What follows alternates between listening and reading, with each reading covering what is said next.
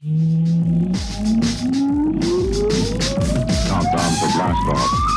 X minus 5, 4, 3, 2, X minus 1, fire. I don't wanna grow up, don't wanna grow up. I don't wanna grow up, don't wanna grow up. I don't wanna grow up. I'm a Toys R Us kid. There's a million toys at Toys R Us that I can. Welcome to the Toys R Us Report, recorded live on Jupiter's third largest moon, Callisto.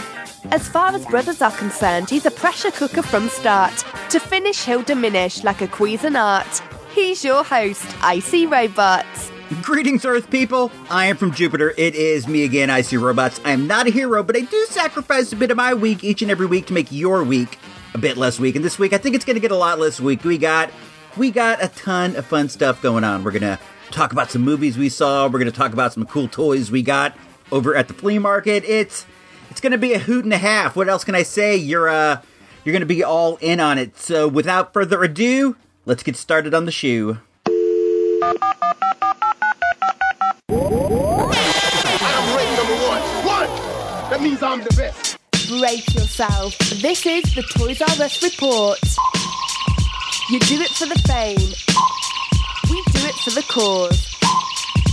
That's why we're real living and you're just Mr. Movie Montage.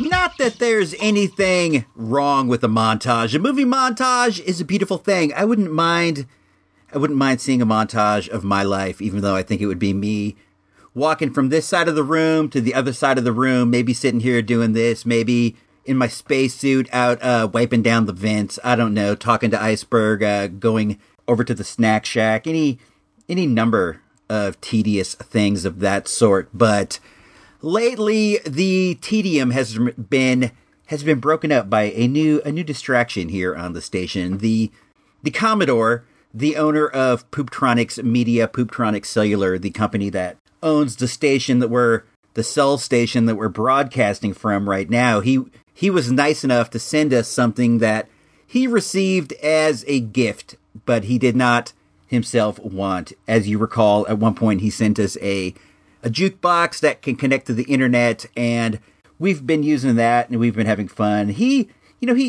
not really the party animal type, and he didn't want the jukebox, and he didn't want this other thing that he sent to us, and it is a multicade, and we've had it over in the snack shack. We got that, and we went ahead and we downloaded some arcade sound effects, and we've been playing those over the jukebox, so the whole place seems like a mini arcade. And I was over there the other day, and I caught my man Iceberg, and I have a little tape recorder, and I brought it with me, and I recorded us playing a bit of multicade over there. So I am going to grab the cassette for that, and I'm going to hold on one second. I got the cassette right here. No, that's not it. Is this one might be it. I'm sorry. I should have had this better organized, but I'm going to pop this. This is the one right here. I taped over this tape. What is it? Lionel Richie. I taped over a Lionel Richie tape. I put masking tape across the top, and I wrote in Sharpie, Iceberg at the arcade. So I'm going to pop that in right now. We will join it in progress.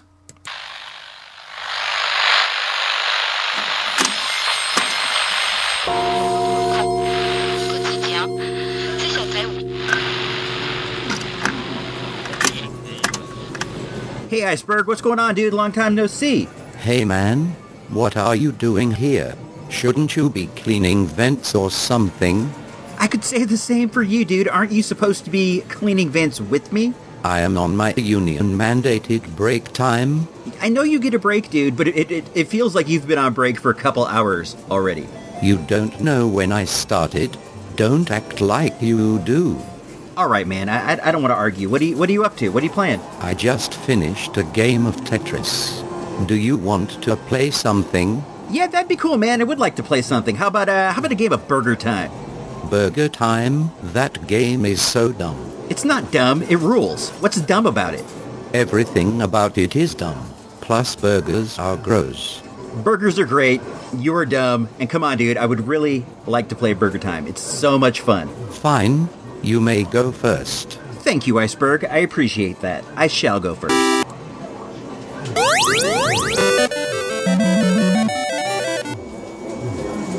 What I like to do, Iceberg, is I go all the way to the top, and then I run across, and I knock the buns, and then I go down the ladder, and then I do it like level. Oh, the right button. Oh, on it. Dude, you stink at this. No, I don't, dude. I'm great. Check it out. I'm gonna get these guys over here. Let me go down the ladder. Do you even know how to play the game? Use your pepper. I said use the pepper. I can't use the pepper. I gotta let him get closer. The egg is catching up to you. Icebergs, let me concentrate. You totally stink at this. Dude, knock it off. I'm trying to focus. Have you ever even played before? Move over, dum-dum. Watch out. You can't just push me aside and take over. You can't take over my game. Let me show you how to do it. You have to wait until they are all on a bun and then you pepper them. Come on, Iceberg, stop. Let me play my game. And then you run across the bun. And they all fall and make your disgusting burger in one fell swoop. See, that is how you play the game. Rookie? In a moment, at the movies, without Ebert, Siskel, or even that dude Roper. But you got Icy Robot, so that's something, right? Look at that. It bleeds. We did that. Kong was just defending his territory. We're going to bring that ape down. We're going to save Kong. It's time to show that man is king. Kong, Skull Island, rated PG-13. Experience it in IMAX March 10. King Kong Skull Island is the latest in the world of giant monster movies. It stars Tom Hiddleston, who you might know as Loki, Brie Larson, who you will know as Captain Marvel, and Samuel Jackson, who you also know as Nick Fury. The basic idea for this one is that a scientist played by John Goodman is trying to prove that monsters are real.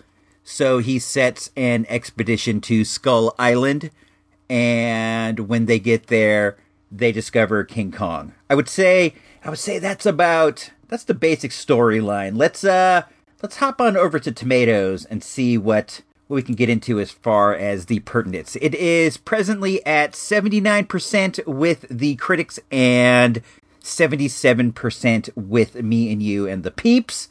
The movie is 118 minutes long, and it was directed by Jordan Vogt Roberts, who has in the past directed a movie known as The Kings of Summer. I'm not familiar with that. He's some sort of new jack. So let's see. What did I think of the movie? I definitely enjoyed it. Oh, I forgot to mention that John C. Reilly is in the movie. He plays a World War II pilot. Oh, I did not also mention the movie takes place in 1973. It's a bit of a throwback. And John C. Reilly plays a World War II pilot who crash landed on Skull Island many years ago, and he's been living there with the native people ever since. And his journey to escape the island also becomes kind of a central storyline. As you can imagine, once they get there, everything goes awry. It becomes a jungle adventure where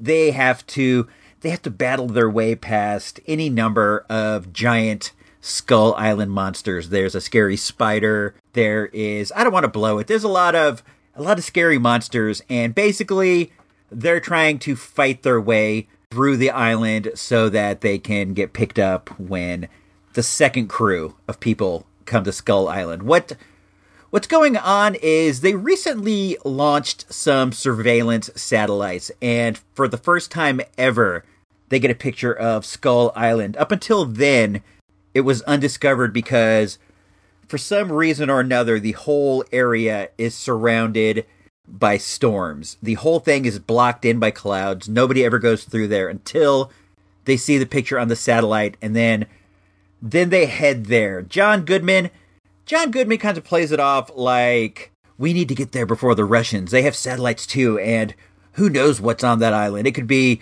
anything, and we got to get it first. The guy who played Dr. Dre in Straight Outta Compton, who is also on The Walking Dead, he was in this movie, and also the guy who was Eazy-E in Straight Outta Compton is in this. I did enjoy this movie. I did enjoy it. I thought it was a lot of fun. It really moves along, and there is always something going on. There's action, fight, and the monsters are interesting to look at. They have a few interesting designs, some things I've never seen before, so I did have a good time with it, but it's not perfect. It is a bit too long. That's usually my knock on movies, is that they are too long. As somebody who goes to the movies a lot, I want them to make nice, tight movies without any extras. But I also think that maybe for people who only take in the occasional movie, what they're trying to do is give them more than their money's worth. You know, let's not cut short on the action. Let's give all the action. Let's make the people feel like they're getting what they paid for. And I dig that too, but I am the type who goes there a couple times a week, and I don't know, I always feel like I just wanted to get toward the end. A movie like this, it's going to have a battle at the end. You know it. Any type of an action movie of this sort, it's going to be like a big fight at the end. A boss fight. It's inevitable.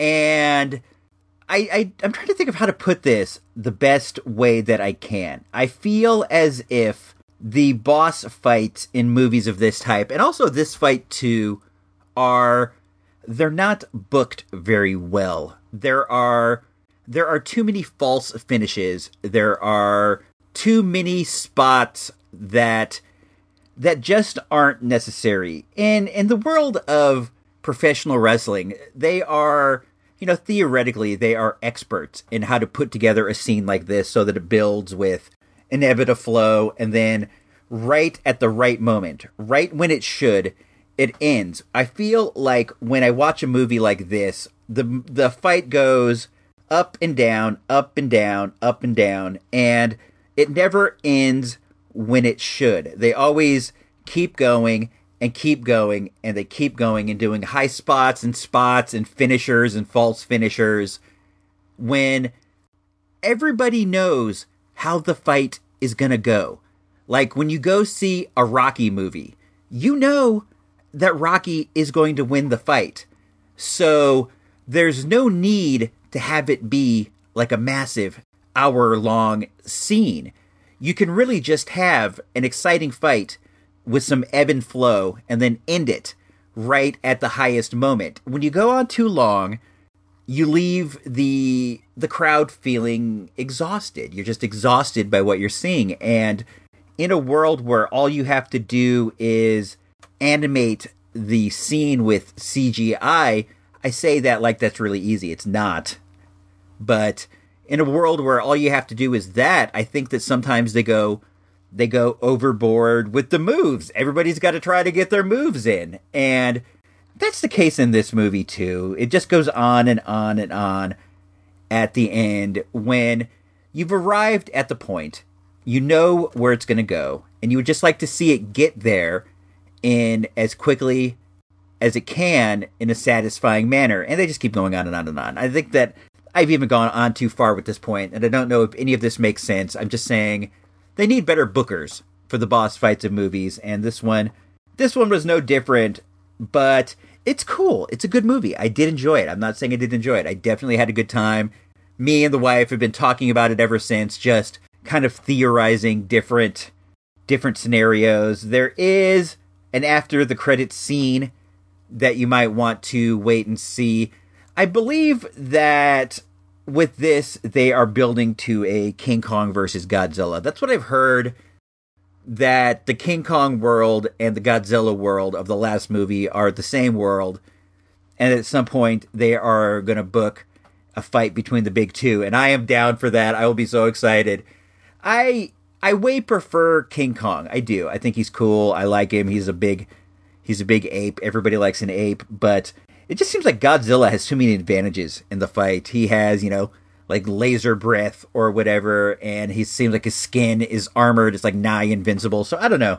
I don't know how they're going to spin it to make the fight more even, but I hear that's where they're going. So let's get to hoping. I think I am going to give King Kong a solid 3.5 mics on the source meter.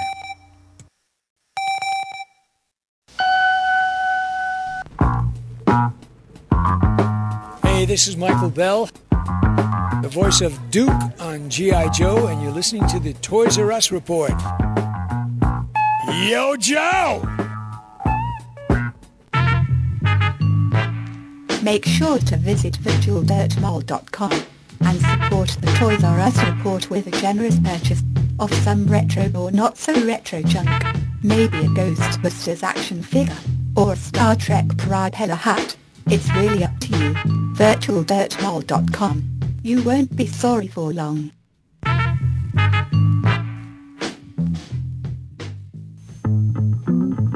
Up next, what's sure to be an awesome segment, Who's Who in the DC Comics universe. You're welcome in advance.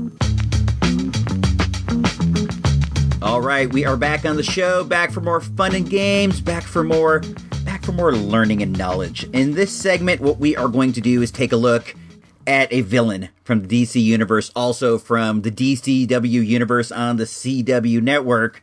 Her name goes by Killer Frost. Yes, the medical officer on Team Flash, which we see every Tuesday on the CW network. But here is where things get tricky.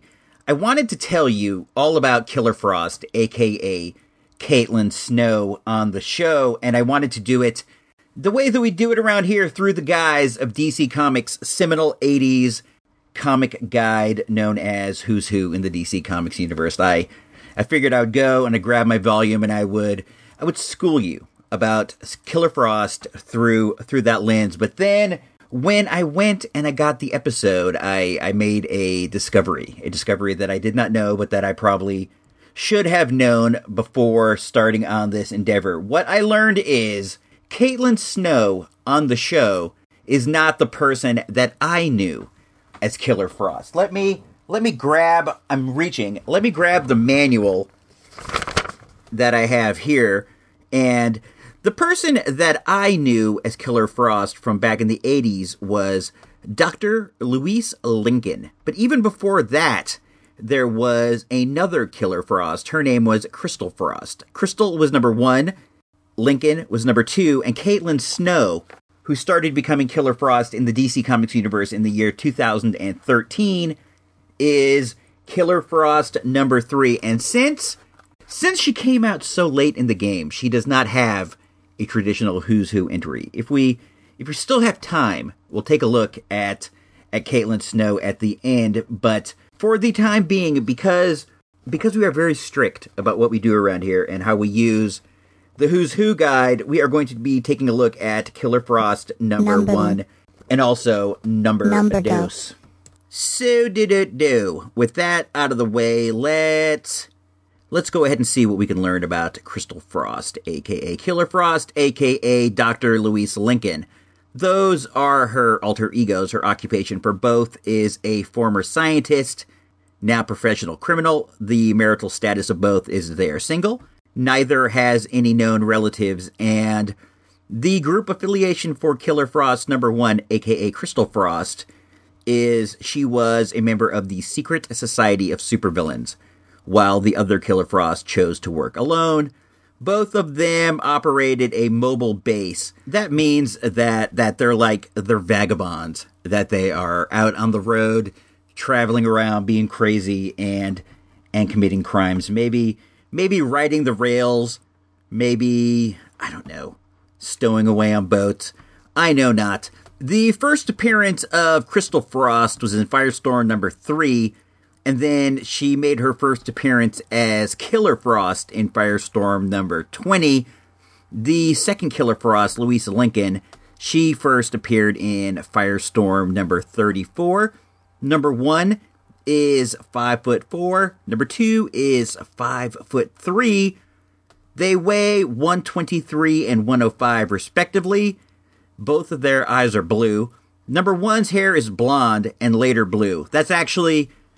That is actually true for both. So that is the pertinence, the details and such about, I don't know, their physical appearances, things of that sort, the issues regarding their personal statistics. And I guess, and nothing. Let's keep moving into her history. Dr. Crystal Frost was an extremely withdrawn young woman who sought to be accepted as an equal by her fellow scientists, but felt herself instead to be the victim of prejudice against women. That's whack. While studying at Hudson University, she fell in love with one of her teachers, Dr. Martin Stein. Years later, Stein visited a scientific project she was working on in the Arctic. She was shocked to learn that Stein was not and never had been in love with her. Now, we know Martin Stein as one half of Firestorm on another DCW show. That show is Legends of Tomorrow. He is the older gent who is the scientist side of Firestorm. So what we have there is a sad, withdrawn young lady who feels like somebody should love her. That we all should be loved, and that her especially should be loved. But then she was met with nothing but disappointment when Martin Stein showed up, and he's like, I'm just here, to check out your project. I wasn't thinking anything romantically. See, he was doing what he should have been doing. He was keeping romance out of the workplace. He was focused on being a pro, being a professional scientist, and he just wanted to see what was popping off in the Arctic.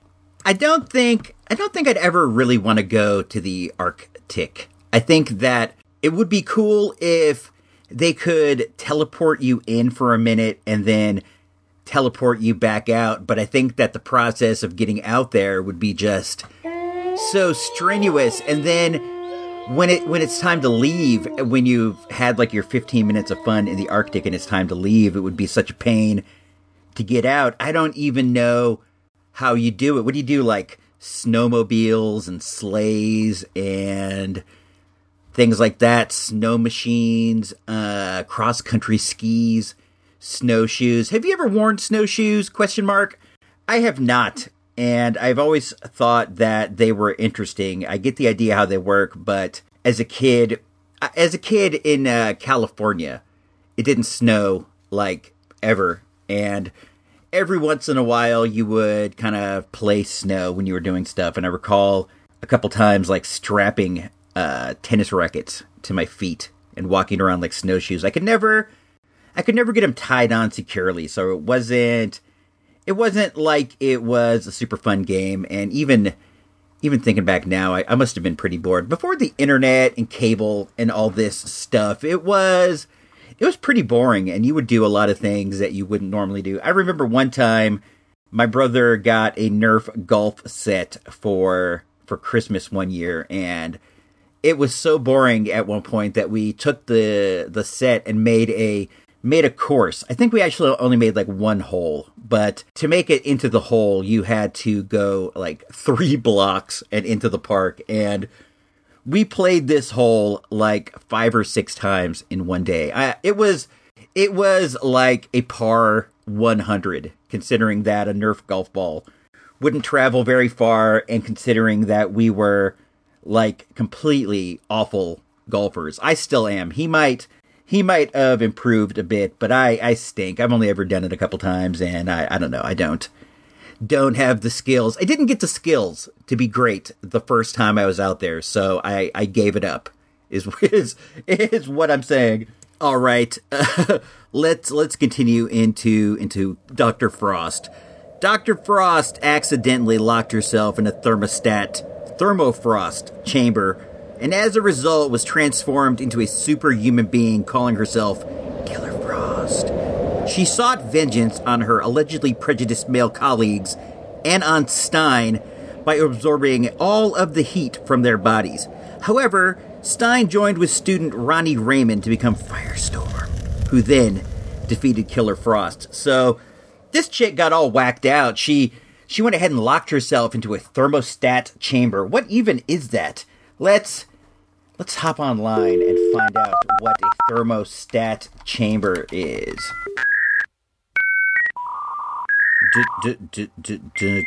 Sorry this is taking so long. I should have done this earlier. I'm sorry. Is that what it's even called? Let's go back in here. It is.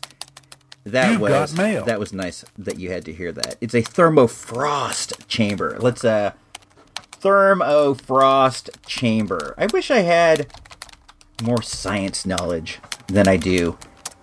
There is, let's see, hit the search button. Everything that comes up when you look for a thermofrost chamber is involved with Killer Frost, Crystal Frost to be exact. So I guess it's not a real thing. Let's imagine what it is. I think that it is some kind of a freeze-drying device, that it can take something and reduce the temperature down to sub-freezing levels instantly, or something like that. It's like a flash freeze device, and she put herself in there and zapped. She got zapped with that, and it turned her into Killer Frost. That's what happens a lot of times. In comics, if you expose yourself to an element, you will often become that element. Like, if you had a hyper heating chamber, if you went in that, if you didn't immediately burst into flames and die, you would actually leave with the powers of fire, which is what happened to Killer Frost, except she got the powers of ice. Let's take a moment right now and dig into the VHS vault, and let's pop in. We got this is it right here. Hold on one sec. Got a nice DC Comics commercial. We'll be back in a moment with more Killer Frost. In their daily pursuit of justice, our superhero characters do battle with the world's most evil villains. Where will the next evil villain come from? Maybe you will create them in Post Superheroes Create a Villain Contest. Grand prize. 9 kids win a 1-week trip to Hollywood. They'll have breakfast with these superheroes. And the villain they've created. Second prize, 1,000 win bicycles. Millions will enter, and everyone who does gets Superheroes Puffy stickers. Details on specially marked boxes of Alphabet, Super Sugar Crisp, Honeycomb, and Pebble cereals. You can draw and paint your villain in the picture provided. 3 different pictures. Superman, Wonder Woman, Batman and Robin. 3 grand prizes per picture. The most original villains win. Holy Hollywood! Post Superheroes Create a Villain Contest. Details on specially marked boxes of Alphabet, Super Sugar Crisp, Honeycomb, and Pebble cereals. That contest is so dope. I wonder what won. I can't even imagine. And I wonder if they did the kind of a deal where the winner was plastered on the cover of whatever issue it was. Like, let's just say this person invented the Weasel, who is another Firestorm villain, and they were going to go and have, Fury of Firestorm number whatever featuring the Weasel. Would they have some kind of a logo on the front that says featuring the winner of the Make a Superhero contest or whatever? I wonder. I doubt it. I wonder if the character ever even appeared. I should look into this. I wonder so many things. I wonder who wrote the Book of Love. I don't know, man. Let's get back to Killer Frost.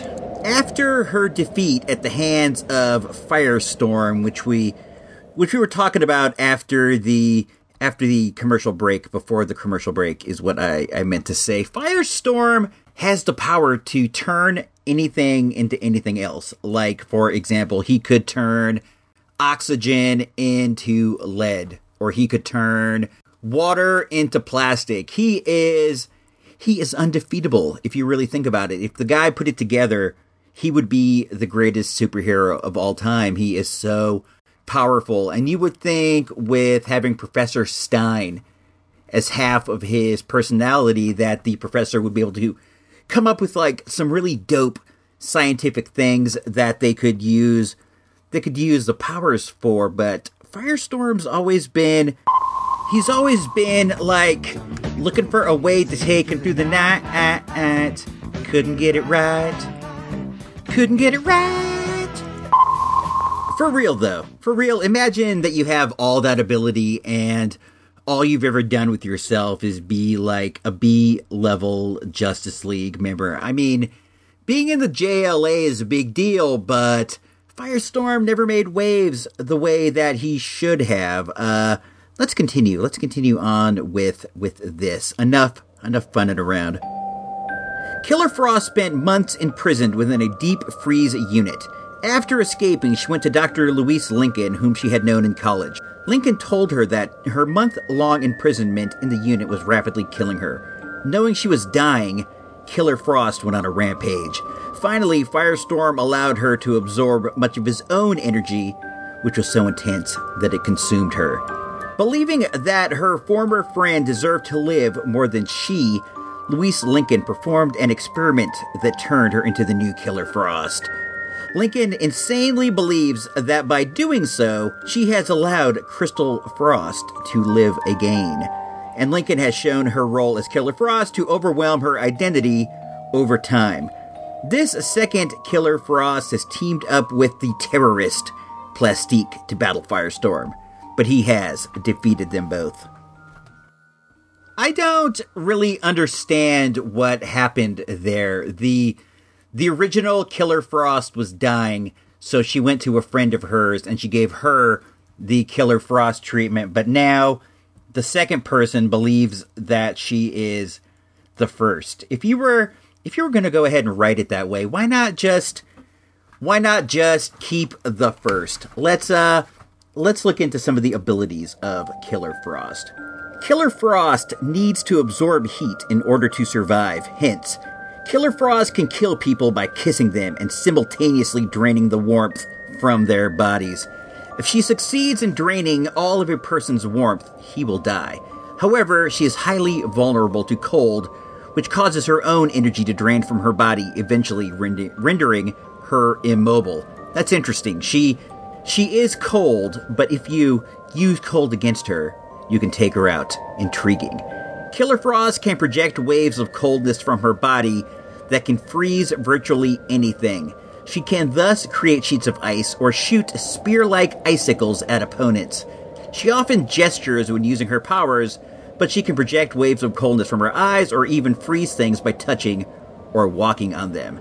Killer Frost can even appear to levitate by causing swirling cold air to support her weight. That's the pretty generic cold power. It's very similar to Iceman or the Icicle or like what Mr. Freeze, what his freeze gun can do. Nothing out of the ordinary there, but still pretty dope. Let's hop on eBay and see what the first appearance of Killer Frost can go for. We are going to look at Firestorm number 3, which is the earliest issue of all the issues. So this would be where it's all going to start. Let's take a look. We are still online. Good to go. Let's wait for eBay to load.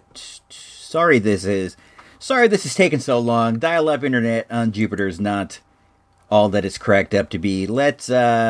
Okay, so we got the solds. That is what I believe to be the best way to examine something. See what people are actually paying. Somebody went ahead and purchased one for $7.27. That was at an auction that ended earlier this week. They got a good price on that. Somebody paid $18.50 for one at an auction. Someone paid $45 for a graded 9.0.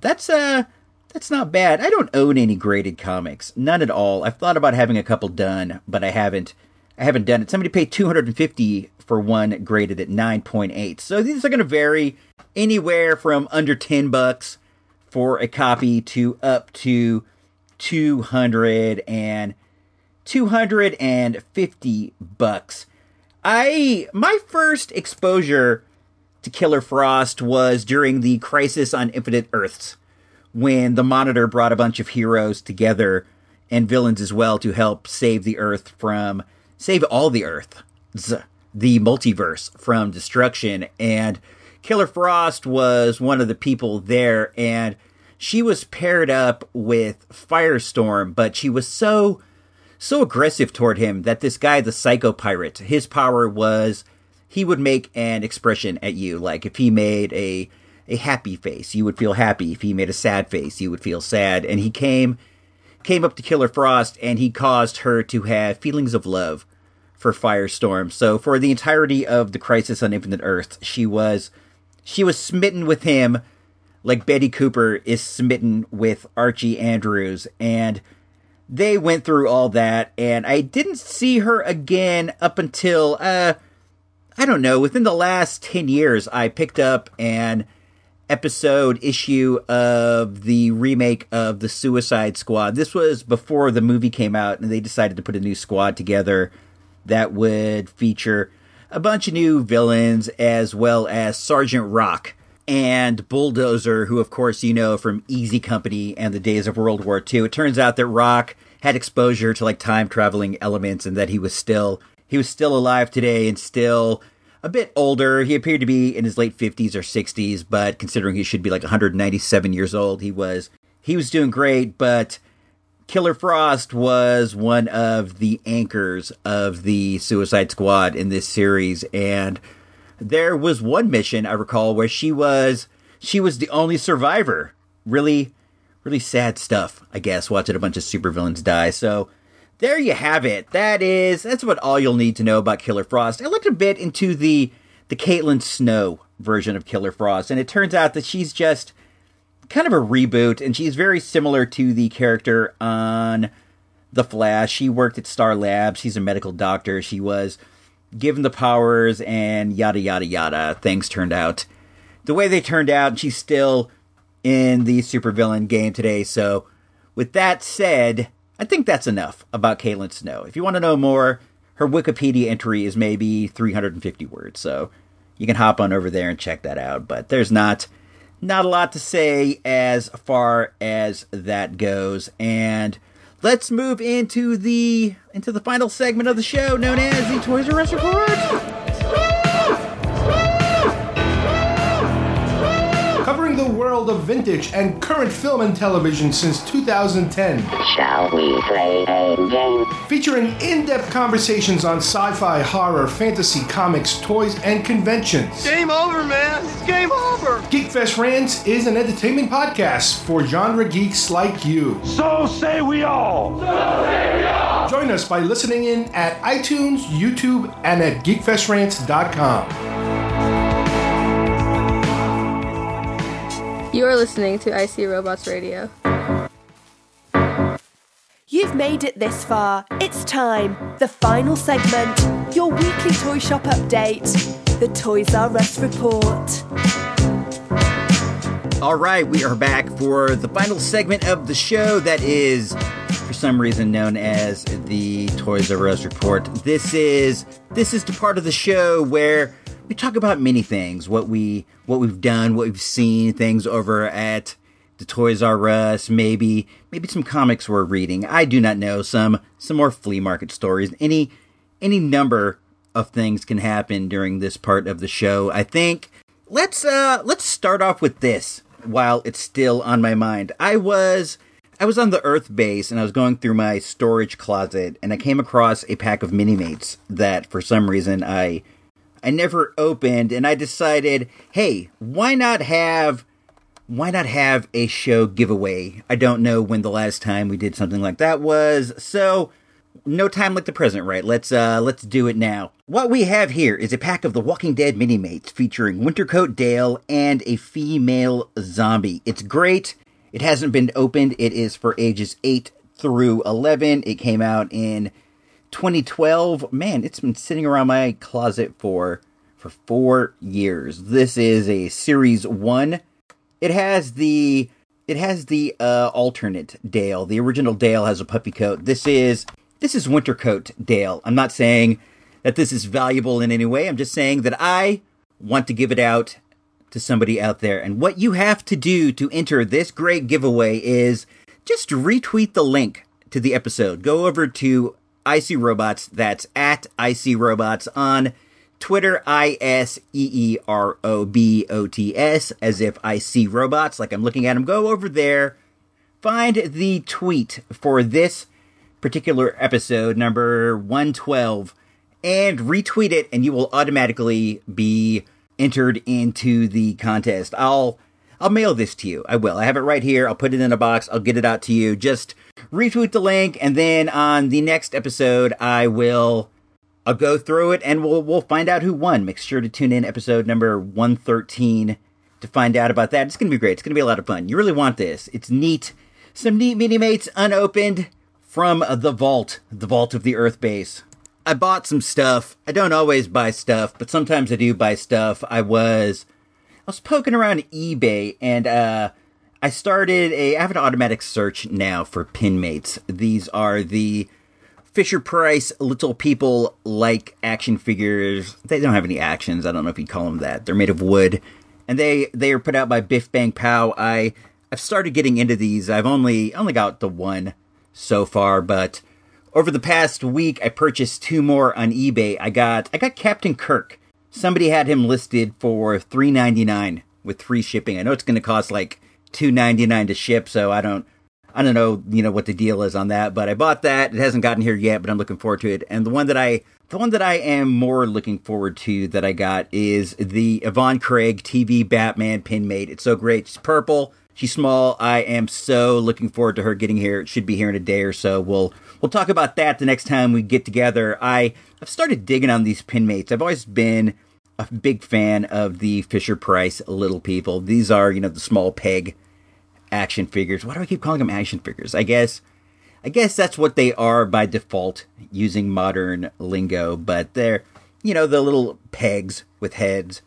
They're kind of fun. Oh, dig this. This one, this goes out to Engineer Nerd. We were talking about this on Twitter the other day about Fisher-Price playsets. We went to the flea market at the Veterans Building, and it's pretty dinky. It was the indoor one. It was still raining, and we were just going to kind of dip in and out. But when we got in, the very first table we got to had a bunch of Fisher-Price Little People. They had a couple play sets and a giant bag of people. So we started talking to the lady who had it, and while we were digging through the play sets, I found the one that I have never had and that I've coveted for a while. I found the Castle. Me and Engineer Nerd were talking about this, and he said that far and away the Castle playset is the greatest one. And now that I have found it and brought it home, I do have to say that I absolutely concur with that. It's terrific. So she had that, and she had a big bag of people. Like, I'm not even kidding, like 60 or 70 people. And I was able to get these from her for $25. I was very happy with it. When we got home and went through them, we had just about every piece of the castle. We were missing one throne. One of the horses was missing its tail, and sadly, we were missing the dragon. The dragon is kind of the centerpiece of the whole thing. If you go on eBay and you start looking for one, you're going to be paying like $35, $40 for this pink dragon, and the majority of those have their tails knocked off. I guess the tail was a fragile piece, so we got almost everything, but we didn't get the dragon. We'll have to pick that up separately, but it was overall a pretty nice purchase. I'm totally satisfied with this. This is a pretty fun playset. It's a full-on castle with a king and a queen, and there's a knight who rides a horse, and these are all distinct molds for Fisher-Price Little People. The knight is wearing armor, and he's looking out through his visor. He has an armor piece that goes over his horse. There are some nice pieces of furniture. There's like a Robin Hood looking one in there. The castle's great. It has a trapdoor on the top that would drop you into the dragon pit. This is just a really neat playset, and I was glad to be able to get it at such a low price. When we went to the dig the next day, we were talking to one of the dudes there, and he was saying that there was a day the week before that we didn't go where they pulled out like dozens of Fisher-Price Little People sets. Like somebody must have donated a giant collection. He said they had just tons and tons of different ones and tons of people, and everybody was scurrying for them. It sucks that we weren't there, but I'm glad that I was able to, in some way come up on this because we got it. We got it from the gal who got it from there. It's a cool set, man. Fisher-Price Little People are cool. Pinmates are cool because they're the exact same size. So, like, right now I have, Harley Quinn is running around the castle. She's the one. And when Yvonne Craig gets here, she's going to drop in too, as well as Captain Kirk. So, pretty neat stuff overall. What else is going on? I still have not found that Star Wars Black Sabine. I haven't seen it anywhere. I've been going to Target. I've been going to Toys R Us, Kohl's, Kmart, just anywhere I can think of, and I have not seen it. Have you guys seen it? If you've seen it, shoot me a tweet that's at ICRobots and let me know what store you saw it in so I can start hitting it up there too. I did find the Titanium Series Sabine helmet. It's a small helmet on a stand. It's pretty cool. It came in a 2-pack with her and Lord Vader, so you get two of the helmets that you would want more than any other helmets, like right off the back. That's pretty neat, I think. I got Sabine here on my desk on the Jupiter station, and the other one is down on the Earth base on my desk. So I got them both. I think it was like $13.99. That was at Target. I was there looking for the Star Wars Black, which I did not find. I canceled a couple comics over at the comic store, and I added one to my pull list the other day. I called up my man Chris over at Comics for the Win in Santa Rosa, and I'm like, man, I've been reading Iron Man for a while now, and I think that I'm going to have to drop it. And he wasn't trying to talk me out of it or anything, but he's just like, why, man? What's the deal? I told him that as much as I like the new girl, Riri Williams, that they've pegged to be the new Iron Man, I think that I'm just not enjoying it because when I tune into Iron Man, when I pick up Iron Man, what I'm looking for is some over-the-top Tony Stark tech adventures. And, Riri Williams she's a young girl. She's just taking up the mantle of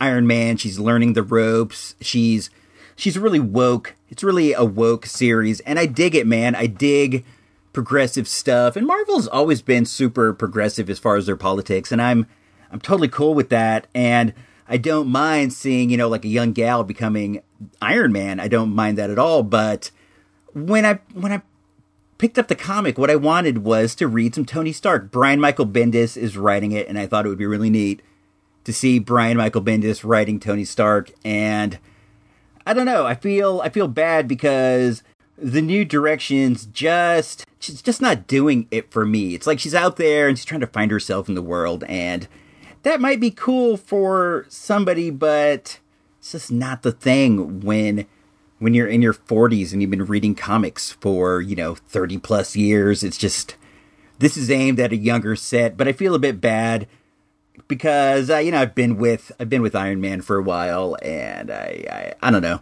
I had to give it up. I thought that was just a move to do. So in its place, I added Reggie from Archie Comics. I had already picked up the first issue of Reggie and I liked it. So I decided, hey, I might as well stick with that. So now I'm getting Archie, Jughead, Betty and Veronica, and Reggie. I'm getting every Archie comic except for Josie and the Pussycats, which maybe would be good, but I kind of missed it at the start. Now they're sort of into it, and I don't know. I'm not going to say I'm not ever going to get into it, because I probably will at some point, but I'm not going to get into it at the present. And then I dumped the Ultimates, which I really did like at one point, but it's become too cosmic. And the Marvel cosmic stuff, the outer space, the cosmic beings, Galactus, all that stuff, it's always been confusing to me. I prefer the more street level Daredevil, Power Man, and Iron Fist kind of guys like that. The dudes are out there on the streets knocking heads, taking names. I like that kind of comic. That's what I really am into as far as Marvel. The Punisher, things like that. And this was recommended to me by Chris, and it's been good so far. And it's not that it's bad, but every once in a while you got to go through your comics and you have to decide what are you reading that you really enjoy, and what are you just reading because you've been reading it for a while. Because a comic costs $3.99, and there's only like 22 pages. So when I get one, I want to be excited about it. And I started thinking, what are the comics I'm excited about, as opposed to just the other ones? And I'm like, well, I'm always excited to get the new Walking Dead. I always enjoy that. I enjoy the Archie. I really enjoy the Betty and Veronica. I'm excited to get that. And I really did dig the first Reggie. And I really like Jessica Jones over at Marvel. That always gets me excited. I'm still into Cave Carson at DC. And that was about it right now. If you guys got any good comic suggestions, I would love to hear it. Hit me up at ICRobots or on the Facebook group at facebook.com/ICRobots. I love talking comics, and if you have some cool comics that you're into, that you're reading, that I am not reading, I would love to know what it is. I would love to pick up a couple more books that get me excited. So, let's see, what else? What else is cracking? Oh, so dig this. Next week, there is going to be a special presentation. I'm going to drop a all-new, exciting episode of This Boring Life. This one focuses on comic stores. It's about my history on the local comic book scene, what stores I've been to, what things have happened at these stores, and it acts overall as sort of a history of local comic stores. There is a great story involving Mr. T. You gotta hear this story. It's great. There's a story about the time I met Spider-Man. There is another terrific story about a Jim Lee comic book store signing. The episode is just over 2 hours long. I've never released or recorded anything this long, so that will be available next Wednesday in the place of the normal Toys R Us report. And the week after that, we are going to be taking a trip to the Scorch. We're going to be going to Phoenix, Arizona to visit my folks, and we are going to have a classic episode repost on that Wednesday. So you might want to take the 2 hours of This Boring Life and maybe think about spreading it over 2 weeks. You could actually get like 2 entire episodes out of that. So you might want to do that, but you will get an exciting episode from the past, blast from the past, something that I kind of want to highlight. I know not what it will be at this point, but it will be exciting and it will be great. So keep your eyes peeled for that. I think that we're about ready to get out of here. So wish me luck in the Scorch. We're going to be hitting the dig up there. Hopefully I will be back with a ton of exciting stories and a ton of exciting new stuff to have purchased and to share with you. Every time I go to that dig in Phoenix, I do good. I found Little People. I found Adventure People. I got a Star Trek board game. I have done so good there. It doesn't seem as if the people that hang out at that dig there covet the same kind of things that I do. They just leave like vintagey toys laying all over the place, and they leave, exciting videotapes laying all around. They don't seem as if they're interested in the same things that I am, which is great. Good for me. More for the kids. So with that said, this is me signing off for Iceberg 13, Engineer Emily on the board. This is the Toys R Us Report, episode number 112, Who's Who in the DC Comics universe, Killer Frost. This is me, IC Robots, and if you don't know, now you know.